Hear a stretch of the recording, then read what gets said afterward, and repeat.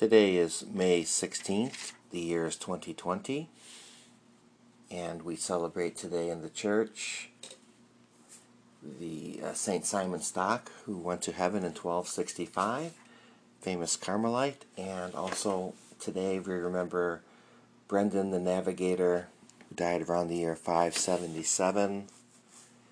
Interesting story I read about Brendan this morning was, as he was traveling around on the ocean, they stopped to have Mass on an island, and it was an Easter Mass, and they lit the Easter fire and discovered it was a huge whale. It's kind of a good one. Today we are going to read from the Gospel of St. John, chapter 15, verses 18 through 21. Alleluia, alleluia. If you were raised with Christ, seek what is above, where Christ is seated at the right hand of God. The Lord be with you, and with your spirit. A reading from the Holy Gospel according to St. John. Glory to you, O Lord. Jesus said to his disciples, "If the world hates you, realize that it hated me first. If you belong to the world would love its own. But because you do not belong to the world, and I have chosen you out of the world hates you. Remember the word I spoke to you, no slave is greater than his master. If they persecuted me, they will also persecute you. If they kept my word, they will also keep yours.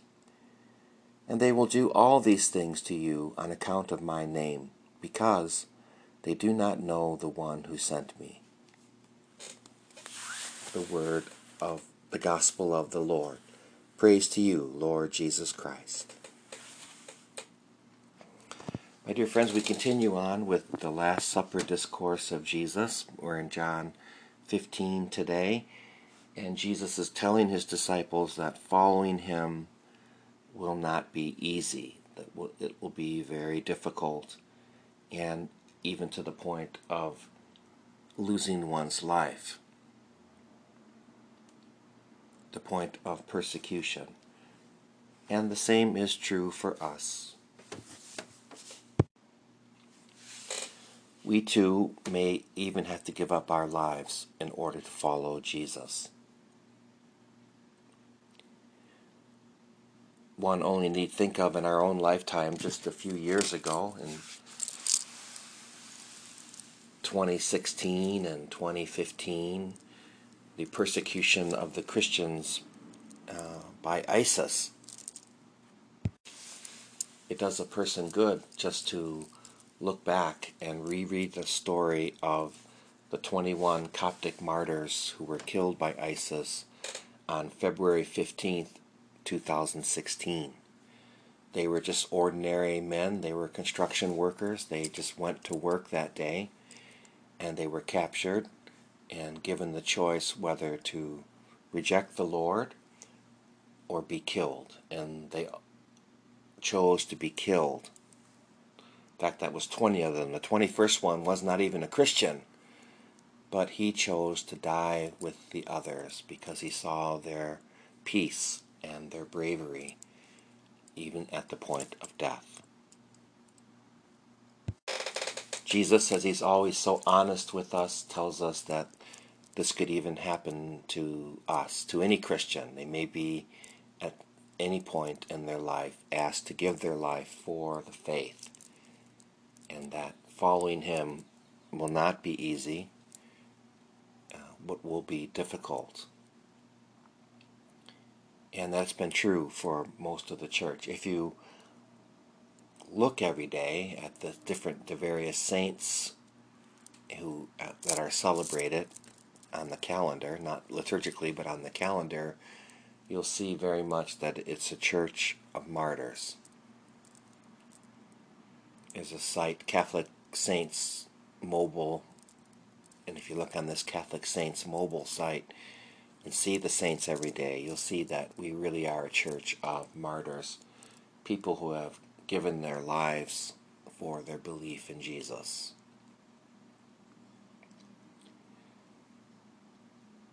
Pope Francis recently said, not too long ago, he was talking about persecution of the church. And I'm quoting now from the Vatican News website here. So the Pope Francis said, when the world sees people living the Beatitudes, there is a discomfort that calls for a decision, either to be open to discussion and goodness, or to refuse that light and harden the heart, even to the point of opposition and rage. This shows the drama of persecution, the Pope said, but also reveals the place of liberation from subjugation to success, vainglory, and the compromises of the world. Those who reject the trappings of worldliness because of Christ are happy and blessed, Pope Francis said, because they have found something more valuable than the whole world. End quote. My friends, following Jesus is more valuable than anything in the world, even than our life on earth. Because when we are with Jesus, we receive everlasting life, life forever, and we receive everything from the Lord Jesus, who is the giver of every good gift. So as we contemplate the idea of persecution today, the idea of giving everything to Jesus, it's also good to intercede for others today as they, on their journey, even during this time of the pandemic, there's probably still persecution going on.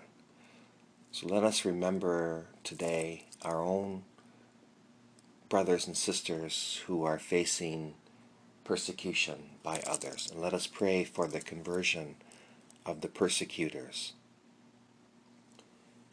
May Almighty God bless you and your family and give you provision and protection during this time of the pandemic. Father, Son, Holy Spirit, amen. And may God convert and those who are persecuting Christians, and may God give strength to persecuted Christians and to all people persecuted in the world. We ask this through Christ our Lord. Amen.